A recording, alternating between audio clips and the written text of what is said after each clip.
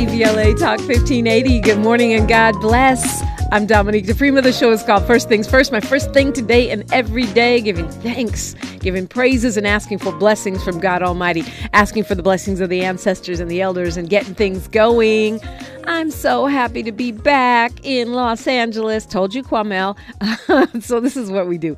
Hour one, we do the left coast. What's going on locally, you know, this side of the country. And that, of course, can be a national and global conversation as well. Hour two, we go national, international, and beyond. In the third hour, we do a deep dive with a person of interest. And it's sort of somewhat an exception, but not really today. Of course, as usual, you're invited into the conversation, 800-920-1580, 800-920-1580. What I say a little bitty bit different. We'll be having my partner in politics, Sherry Bell, in hour two to look at national issues. And today, on our local focus, we are going to look at the one of our candidates for assembly. Well, you know him as my colleague. He hosts a show here. He's one of the hosts of a show here Saturdays for Black Lives Matter. He's a longtime activist, a political organizer and operative. He's a lead organizer for BLM LA and also the founder of the Fannie Lou Hamer Institute. But today he has his candidate hat on. Akili, good morning. Good morning, Dominique, and good morning to the KBLA family. It's great to be here. It's great to have you on. So a lot of times when you're on as an analyst and you're talking about other people's races, and you've spent a lot of time, you worked on campaigns, Barack Obama to Jesse Jackson. Yes. And you've run before for office, right? Yes, But now you've decided to throw your hat in the ring in earnest. Tell us why, and what are you running for? Oh, great. Well, thank you so much. Well, I'm running for the California State Assembly, 57th District, which is South Central Los Angeles. And I decided that I wanted to take my experience, my leadership, and my commitment to fight for the things that I believe in, that I'm already fighting for right now, and take that. I've been on the outside throwing rocks. Might as well be on the inside catching them and trying to turn them into the kind of public policy I believe in. And so I decided that at this stage in my life, I wanted to go on the inside and fight for what I believe in. I feel like I've been talking to so many people, lawmakers, who started as outside agitators. Now they're in the system.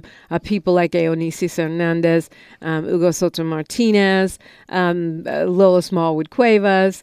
And it's a tricky and specific role. What do you think that you can bring from your many years, as you put it, throwing stones, that can be helpful and constructive inside the system? Well, a couple of things. One, grounding myself in the people's interest. Too often what I've observed is that politicians talk to other politicians, they talk to staff, and they talk to lobbyists. I want to bring my history of organizing and my history of being grounded in the people's interest to Sacramento. One of the things I think about, if a lobbyist can have unfettered access to an elected official, the people in the district ought to have that unfettered access. And so part of what I want to do is continue to have a series of community meetings. I want to have an open house where once a month you can just come see me. You don't need to check with the staff. You don't need to check. An open door policy kind of thing. And talk to me about issues, interests, and concerns. I want to ground myself in the interests, conditions, and concerns of the people of the 57th District. There's some things I want to focus on. Housing as a human right. I'm already working on that as the chair of the Liberty Community Land Trust. We are already building affordable housing, but I want to see more investment in land trust. I want to see a renters division within the housing department, because right now landlords, corporate landlords in particular, have all of the legislation and all of the emphasis in their favor. So rather than having a housing department that deals with everything to do with housing, you'd have one department to deal with owners of buildings and that kind of thing, one to deal with renters? Well, there is a California State Department of Housing now. Right. what I would like to see added to that is a division for renters, to protect renters' rights, to make sure that renters know that they have rights and what they are, and that would be on the side of the renters. Right now, all the legislation, starting with Costa-Hawkins, which prevents local government from instituting rent stabilization, is all on the side of the landlords. There are renters' rights, but they aren't supported. They aren't. Most of us aren't informed about it, and there's no provision. There's no place you can call to say, "Well, what about my rights? What about this?" And so, I'd like to see a division within the housing department that focuses on the rights of renters. And I think some people would say, why can we afford to lose you as an activist? Can we afford the Baba Akili, as you're widely known, or Akili? Can we afford to lose Akili from the front lines of these Black Lives Matter battles? Certainly, you've been very active in the fight to bring accountability to disgraced racist former council member Kevin De Leon, that kind of thing. Can we afford to lose you as an organizer of the Fannie Lou Hamer Institute? I'm sure folks are asking that question. And that has come up. I don't see it as a loss, though. I don't see what I'm proposing to do by coming. Well, there's some things that you can't do on the inside that you can only do on the outside. You're not going to be showing up as an assembly member to City Hall in, police commission meetings and city council meetings. Why not? I don't know. Is that conducting the state's business? Well, but more importantly, it's conducting the people's business. Right. And if the people of the 57th Assembly District need a voice at City Council, need a voice at the Police Commission, I don't know why I wouldn't. If Donald Trump can govern from inside jail, I guess why not a state assemblyman? Yeah, I think, I've been on the front lines fighting for social justice and human rights for 52 years now. And I wanted to take, like I said, that being on the front line. I intend to continue to be on the front lines. And plus, I don't know anything else. And, certainly being in Sacramento doesn't allow you to be, on every front line. Right. There's different protocols. There's a schedule to it. And we've all seen politicians, people we know and love who run, and then they morph into these political animals, and they're not the same fighters that they were before they got elected. And that's why you have to build in and bake in the people. Because it is easy to become involved in that environment that you lose touch with the reason that you're there. I remember when Tom Hayden first got elected to the California State Assembly. Many of us asked him, why are you doing this, man? And he wanted to take a lot of the work that at the time that he been working with the Campaign for Economic Democracy. He wanted to take that to Sacramento. He did, and I learned some valuable lessons from him. The first one is that the institutions seek to marginalize and kind of set you off to the side if your views are too radical. I don't think that will happen now. But one of the things that, like I said, I learned was if you build in the input participation of the people, then going to Sacramento is an extension of what you are already doing, which is, in my case, what I want to do. I have, since 1989, fought for single-payer health care. That's a great issue. It's an important issue. Everybody says it's too expensive. Not everybody, but, well, the leadership in the Democratic Party of the state of California, including our governor, says no way. And without his signature at this point, there's no single payer. Well, and he did indicate in his first run that he supported it. He set up some kind of commission and that kind of thing. But one of the things that I observed, because I worked for two speakers, is that there are these lobbyist interest in California, special interest, and they spend a lot of time. If I remember correctly, there are over 1,100 lobbyists in Sacramento. Most of the time they spent keeping things from happening because they represent very narrow special interest. And the insurance companies are among the biggest. I know that insurance companies don't provide health care. They provide the paper so that the people who provide health care can get paid. And they take 35 cents out of every dollar to do that. If you're a veteran or you're on Medicare, they only take 3 cents out of a dollar to do that. And so why, if that system works for veterans and for seniors, why wouldn't it work for everybody else? Medicare for all. Yes, Medicare for all. You know, and in California, there's something called CalCare that would, in fact, be that. And I've worked on it. But this was in 1994. I was the state coordinator for Prop 186 that would have made California one of the first single payer systems in the country. I worked with people from Canada on how they did it province by province. And over time, so by the late 60s, they had a single payer system. Yeah. So they went state by state. We're talking with Akili. On Facebook, you're Greg Akili. In Black Lives Matter, you're Baba Akili. What will you be on the ballot? Just Greg Akili. I rarely use my first name, in large part because as I was getting involved and it was my first act of self-determination was, of course, you got a name according to an attribute or quality you had or aspired to. So I got this name, Akili, which means intelligence. And the people who knew me from the streets, people who knew me when I was in federal prison, people who knew me, like, I ain't calling you that African, And so I just dropped my first name. I just stopped using my first name.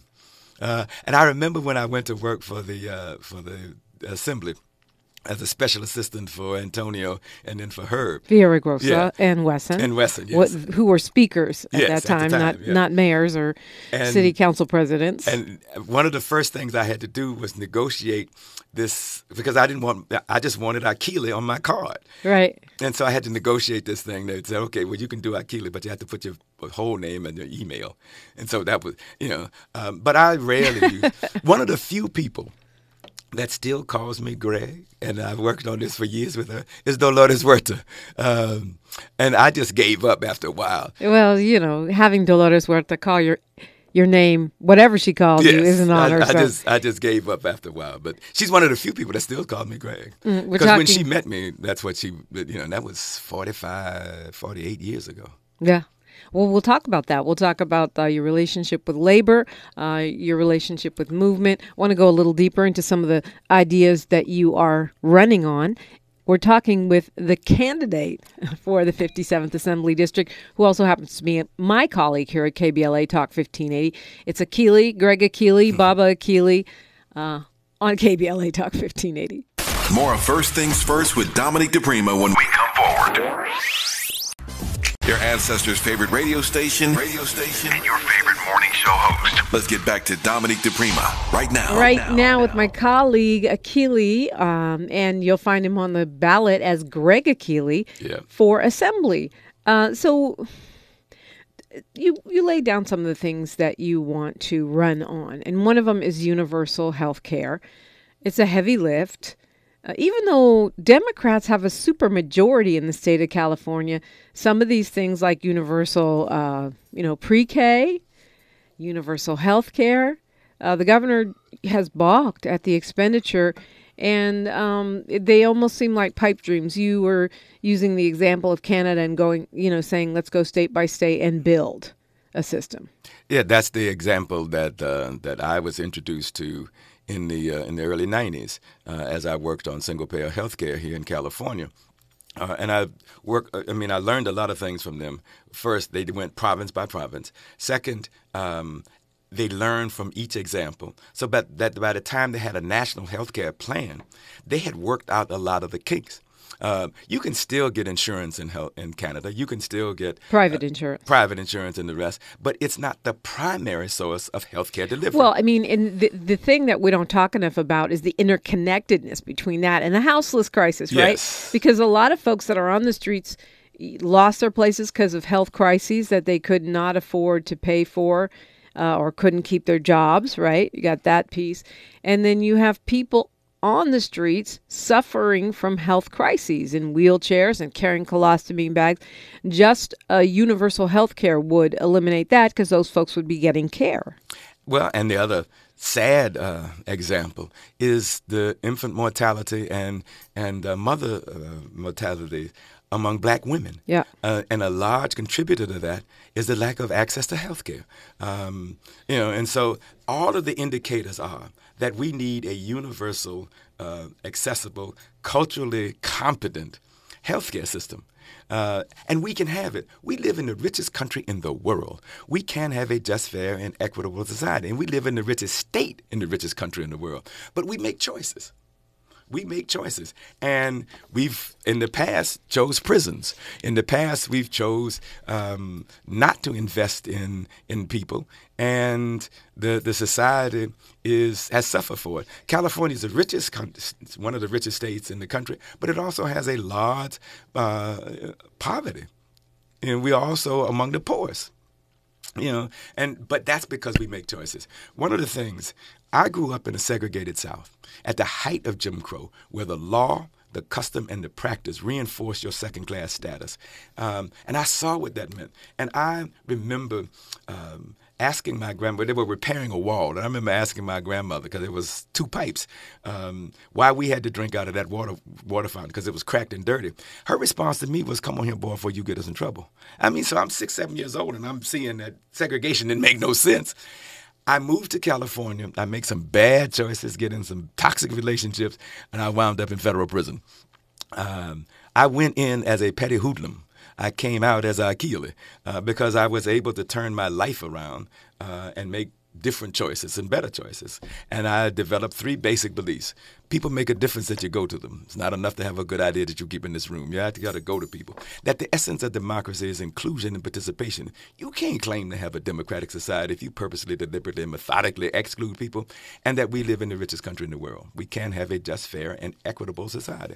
And those 3 beliefs have guided my work for the past 52 years. So then you talk about housing as a human right. Yes. But what does that look like? I mean, it sounds like a great slogan. Everyone should have a place. But what does that look like when you've got housing shortages and, the skyrocketing costs? Well, we have housing shortages and skyrocketing costs is because we don't choose to, 1, stabilize rents, 2, make sure that we can provide housing, the kind of housing we need for the people who need it. And then thirdly, we are a punitive society. We look at punishment before anything else. As I say, we are a hammer-based society, and hammers looks for nails. And so if you don't have it in this society, it's your fault. You need to work harder, pray harder, or do something else harder. It's your fault. Because we fault the individuals if they don't have it, as opposed to looking at institutionally what is keeping people from having it. I see housing, healthcare as human rights. I want to move from a privilege-based society to a human rights-based society. Now, all of these things I've been doing anyway. And people have said, well, how can you, how are you going to be able to do this? Part of the advantage of having been on the front lines for as long as I have is I was constantly being told what you can't do. In 1977, 78, when I helped co-found the United Domestic Workers Union. Prior to that, people said, well, you can't organize domestic workers. They don't work in a place, in one central place. They're women mostly. How are you going to do that? Well, Cesar Chavez actually gave us the idea to do it because he had said, had he not been successful organizing farm workers, he would have organized domestic workers because those were the 2 groups of workers who were left out of the National Labor Relations Act. He gave us the idea, gave us funding, and the person that trained him trained me, Fred Ross. But we were able to do it, and it exists today, the United Domestic Workers representing home care workers up and down this state. But if we'd have listened to people, we would have never done that. Almost everything that I've been involved in, people said you can't do that, or you shouldn't do that, or that's never going to happen. and while I'm proud of the work that I've done, I've also, we haven't always been successful. We haven't always been, I think, as as complete as we need to be. One of the things that you have raised to me and most of us is that we have these platitudes, we have these philosophies, we have these positions. How do we translate them into practicalities that can be applied and implemented in people's lives? You have raised that question, and I've ever since you've raised it, I constantly struggle with how can we make that real? Like I have this belief, right? I have this belief in, I want to see housing as a human right. Well, for me, that means investing in land trusts. That means taking the money for land trusts and using those land trusts. Because once we invest in properties, it's permanently affordable. I would like to then see that, and I'd like to see the state, for every dollar the feds invest in Section 8 housing, I'd like to see the state put a dime in so that we could build, and the land trust could build more affordable, permanently affordable housing. Section 8 housing. Permanently affordable because it's purchased with the intent of being affordable. Right? So there are measures put in place to put a ceiling on any kind of and so I'd like increases. to see the Section 8 housing, which is, if you get on it now, you could be on there for a decade before you get a voucher. And that's in large part because you depend on landlords to accept that. So those are just some of the things I'd like to see. Now, in an environment where you got 80 other people, or 79 other people that have a different understanding, and that many of them come through and have been supported and contributed to by corporate interests, then the idea of moving and investing in land trust is going to be a heavy lift. Hold that thought. It's news, traffic, and sports. Then more with 57th Assembly District candidate Akili on KBLA Talk 1580. We hope you have a safe and relaxing holiday season. Mask up and stay safe. At KBLA Talk 1580, we've got a lot to talk about. And your voice is critical to all the conversation. Happy holidays. Thanks for waking up with Dominique DePrima on KBLA Talk 1580. You've heard him on this show many times. Akili, known in the movement as Baba Akili for his work with Black Lives Matter, as founder of the Fannie Lou Hamer Institute, and as a longtime political operative and organizer. You spent a lot of time directly in the labor space, and labor unions play a big role in who gets elected and who doesn't. You have this personal long-term working relationship with Dolores Huerta and many others in the movement, in the labor movement. How does that factor into Assembly Member Akili? Well, for me, because I have that history, relationship, and understanding, I'd like to see a workers' bill of rights. One of the things I'm concerned about is with the gig economy emerging as fast as it is, none of us are going to be workers. We're all going to be independent contractors. And then what's going to happen for workers' comp? What's going to happen for EDD? And how are we going to make sure that workers, when they need it, they can get it? And so I want to fight for a workers' bill of rights that establishes what does being a worker in this society mean? And what are you entitled to? And what are your rights?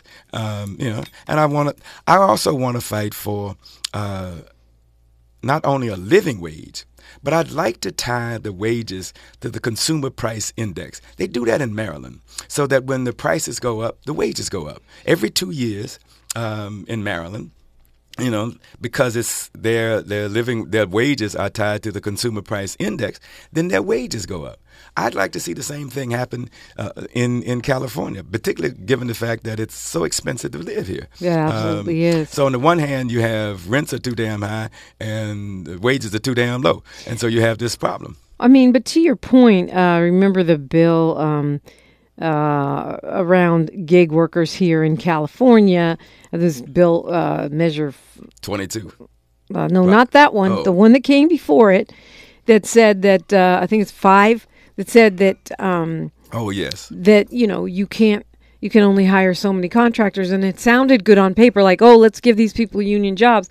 But for small businesses like myself, right, who my Yay Productions, I'm not talking about KBLA, I can't afford to put a camera person that I'm hiring for one project on full time all year round and put them on with benefits and such. I just hire them for a week or something, or a few days to shoot a video.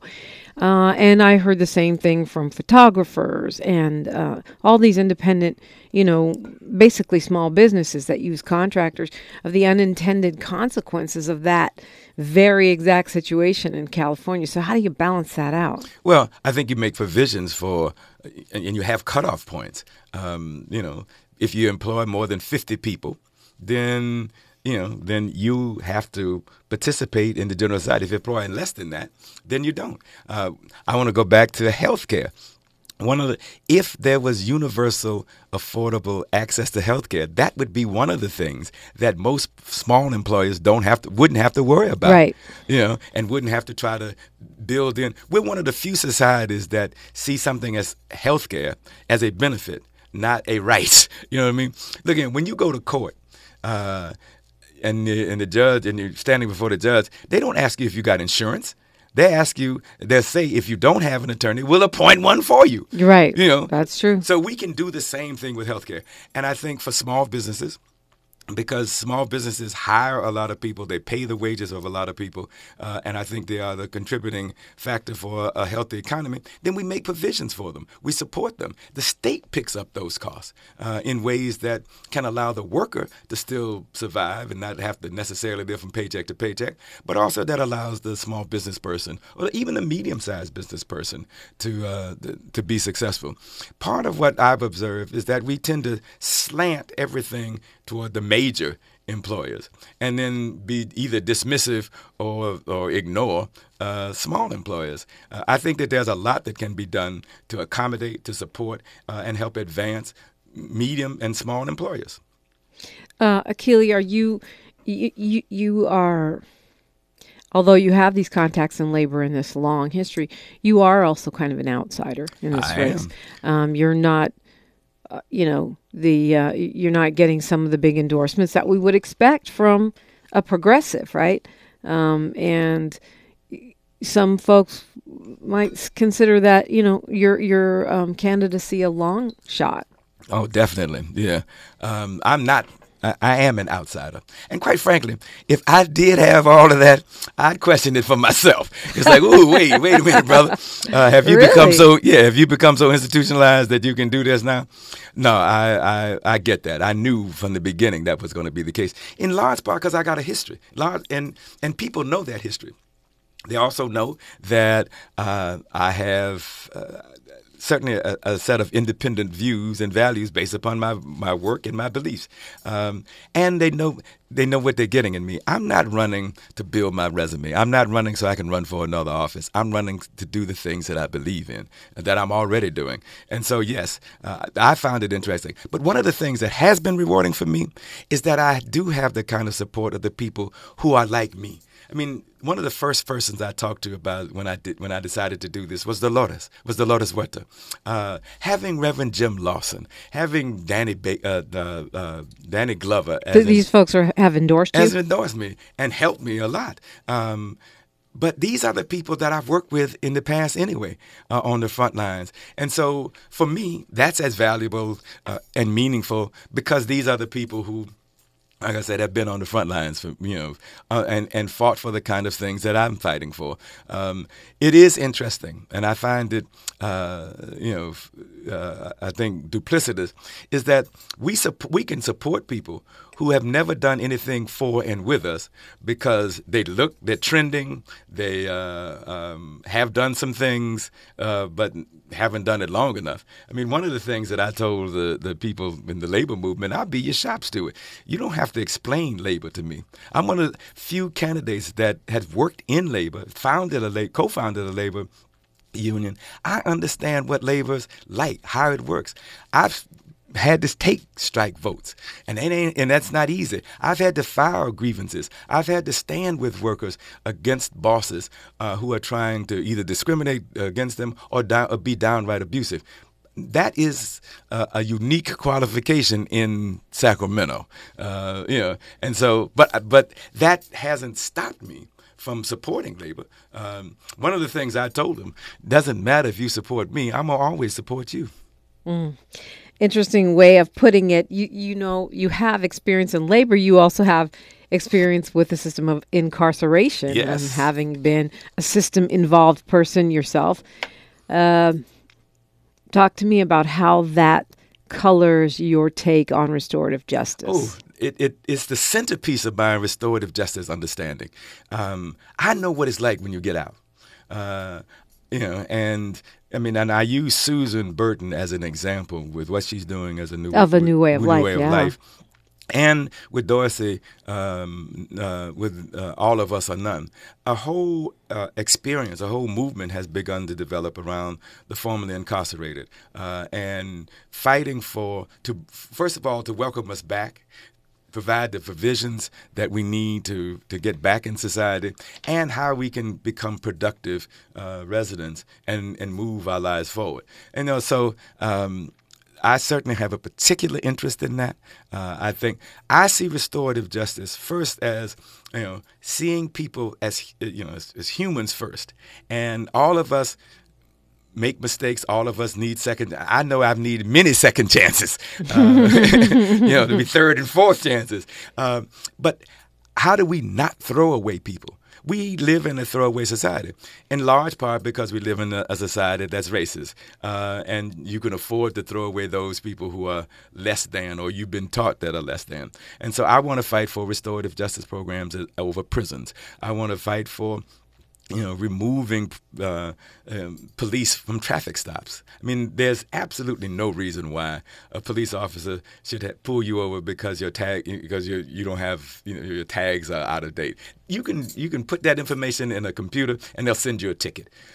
But what has happened when you pull us over, we've been hurt, harmed, and damaged, and in many cases killed. I want to remove that. I want to fight for, as a part of the restorative justice program, an emphasis and understanding about what trauma is and why we need much more mental health. We're tinkering around the edges now. We're beginning to see that we need it, but we need, I think, some bold steps. And I think restorative justice programs can be those bold steps. Well, we're in a period of contraction from a budget standpoint. So Yes. When we come forward, I want to get your take on, excuse me, how you do these big ideas and bold policy agendas, progressive agendas around healthcare and restorative justice without the money in the bank. KBLA Talk 1580. Say the quiet part out loud. KBLA Talk 1580. A righteous rage. And don't be afraid to say what you see. We're KBLA Talk 1580. And Akili is my guest. He is running for assembly. What's the website? It's Akili for the people. Is it letter 4 or FOR? No, it's the number 4. Akili for the people, AKILI, and that's where they can donate, right? Yes, you can make a contribution there. You can find out more about me. You can find out my vision. You can find out the people who support me, and you can sign up to be a part of the movement for a better South Central, for a better Los Angeles, and a better California. I'm a movement person, and so I want to be a part of building a movement that looks at how do we have a better South Central, how do we have a better Los Angeles, and how do we have a better California. I mean, I feel like you've been part of movements that have been making change and impact for a long time, and now the plan is to go into politics. Well, I've always been into politics. As an elected official. Yeah, as an elected. That would be the first time you were elected, right? Yes. You made a point about we have budget constraints now. Yeah, we sure do. Unlike contraction big time, right? Yes. But we make choices. What do we choose? Do we choose to invest in mental health? I mean, and the Care First model that you're talking about has, been voted in overwhelmingly by voters. But if the money's not there, right, we don't see massive shifts despite the propaganda. We don't see a defunding or even a reprioritizing of police budgets. We don't see a backing off of,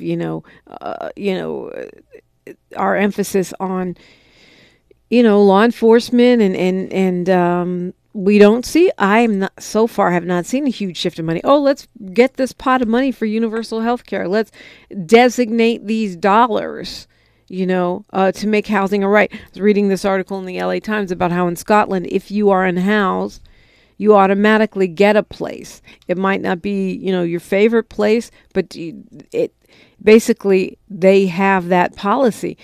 But it's extremely costly, right? Well, but once again, we make choices. Here's an example. When there was a rash of these so-called snatch and grabs, and people saw them, they were frightened. You mean this week? Well, not this week, but wait a minute. Yeah. The governor decided that he's going to put over $300 million into law enforcement. Yeah. And so each city could get this money. Well, that's a choice. If you can choose to do that, and you think that that'll have some impact, you can choose to do other things. One of the things that certainly I've spent a lifetime struggling against is the overemphasis on policing, the overemphasis on law enforcement, the overemphasis on incarceration. And so that's a choice we make. He could have chose to spend $300 million in any number of other ways, but he chose to do this because, that was trending at the time. And so he goes, because he has larger ambition, he can say, well, I'm fighting crime. Well, yes, but what's the best way to fight crime that we've observed is to invest in people and communities. Certainly within BLM, we believe that we keep us safe. And all of the evidence, all of the data says that when you invest in communities and those communities are thriving, there's, the crime rates are lower and they are not over-policed. So we make choices. I would be fighting to make other choices. Rather than extending and investing more in prisons, I would fight to make sure that we invest in mental health and trauma programs. I would be fighting to make sure that we invest in healthcare and housing. Now, all my organizing life, I've promised people two things. I never promised victory, only struggle. And that's, because you can't promise victory. But you can, and yesterday I was with the California Faculty Association, and the constant theme was when we fight, we win, because they are trying to get a contract. Right, some decent wages. Yes. And these are people who are providing the gateway, the next step for future generations at the college level. They shouldn't have to fight for nothing. You know what I mean? Because that should be a priority, and we should figure out how to make what they do easier and better because of what they are producing. I mean, the fact that we got to fight for teachers' salaries in ways that you don't have to fight for law enforcement salaries like that. And they get extra sets of rights. And so I am going to be that voice. I am going to be that person. I am going to be that organizer who is going to be fighting for the things that I believe in. Doesn't mean that I'll necessarily be successful, but I certainly want to be fighting for them. But more importantly, I want to make sure that we educate people in the district about the choices that we make or don't make. I want to educate people in the district about why having single-payer health care is a much more effective and efficient way to provide health care. I want to educate and work with people about how do we invest in affordable housing so that we can get it. And, I mean, I'm doing that now. I mean, one of the things we've had in these listening sessions, I went to Skid Row is a part of the district, so I had a listening session with homeless people and people who provide programs for them or with them. And one of the things that I heard consistently from the providers, one is we know the resources is there, make sure we can get them so we can provide the services. But the other thing I heard from people who are unhoused is that they are unhoused not because of mental conditions, not because of addiction, not because of they ain't had nothing better to do. There are circumstances in their lives that caused them. They were living from paycheck to paycheck, that one of them paychecks didn't come through. Right. And they wound up having to make bad choices. Up against the clock here, Akili. When we come forward, we'll get the 1 minute, 2 minute pitch about why folks should vote for you and what you want them to remember, and what, if we have time, your lessons from working for two speakers and the land trust work will bring to the table should you be elected to the 57th Assembly District. That's next on KBLA Talk 1580. Here's to a holiday season full of peace, joy, and happiness. Happy Kwanzaa from all of us at KBLA Talk 1580. We're not not for everybody, but we're for everybody. You're listening to KBLA Talk 1580. Well, this is such an important race for KBLA and the delegation. Maybe you and the other candidates will have to come back closer to the election. Those ballots go out, mail-in ballots go out in February. Akili, what lessons from the land trust and working for two different assembly speakers how will they manifest, and why should we vote for you? Well, the first lessons was that you have to seek to involve and keep involved the people in ways that you can get from them what they're thinking, what their beliefs, and what their interests are. So that was the first lesson. The second lesson for me is how the meaning, value, and impact of a land trust, and how it can be a catalyst for first keeping people in their homes, secondly providing affordable housing in ways that that we hadn't thought about before. You mentioned what happens in Scotland and in Europe. They have social housing in Europe where they build the municipalities build the housing. We have gotten away from that.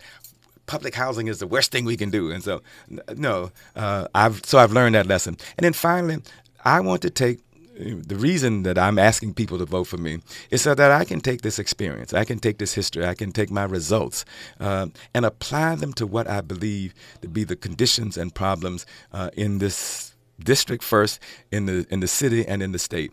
And one of the things we've been doing is listening to people. I had a listening tour in Skid Row. We did a Know Your Rights listening, and one of the things that I was shocked to find out is that you don't have no rights. You have the right to remain silent. That's the And I'm like, oh God. So so I want to take my experience, I want to take my results, and I want to take my commitment to be a voice for and with the people of the 57th Assembly District. Your 60-second pitch.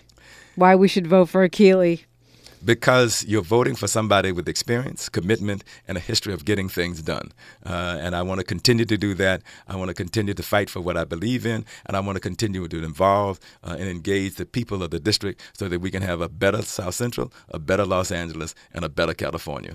Akili for thepeople.com. It's the number 4, AKILI, number 4, thepeople.com. If you want to get more information, write a check. Or even volunteers? Are you signing up door knockers and that kind of thing? Absolutely.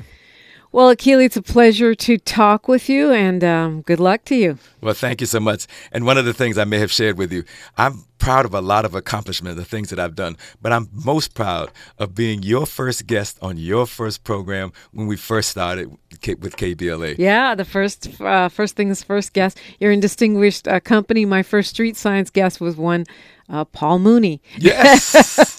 Akili, it's great to see you. All right, and thank you so much. News, traffic, and sports, and then we're talking more on KBLA Talk 1580.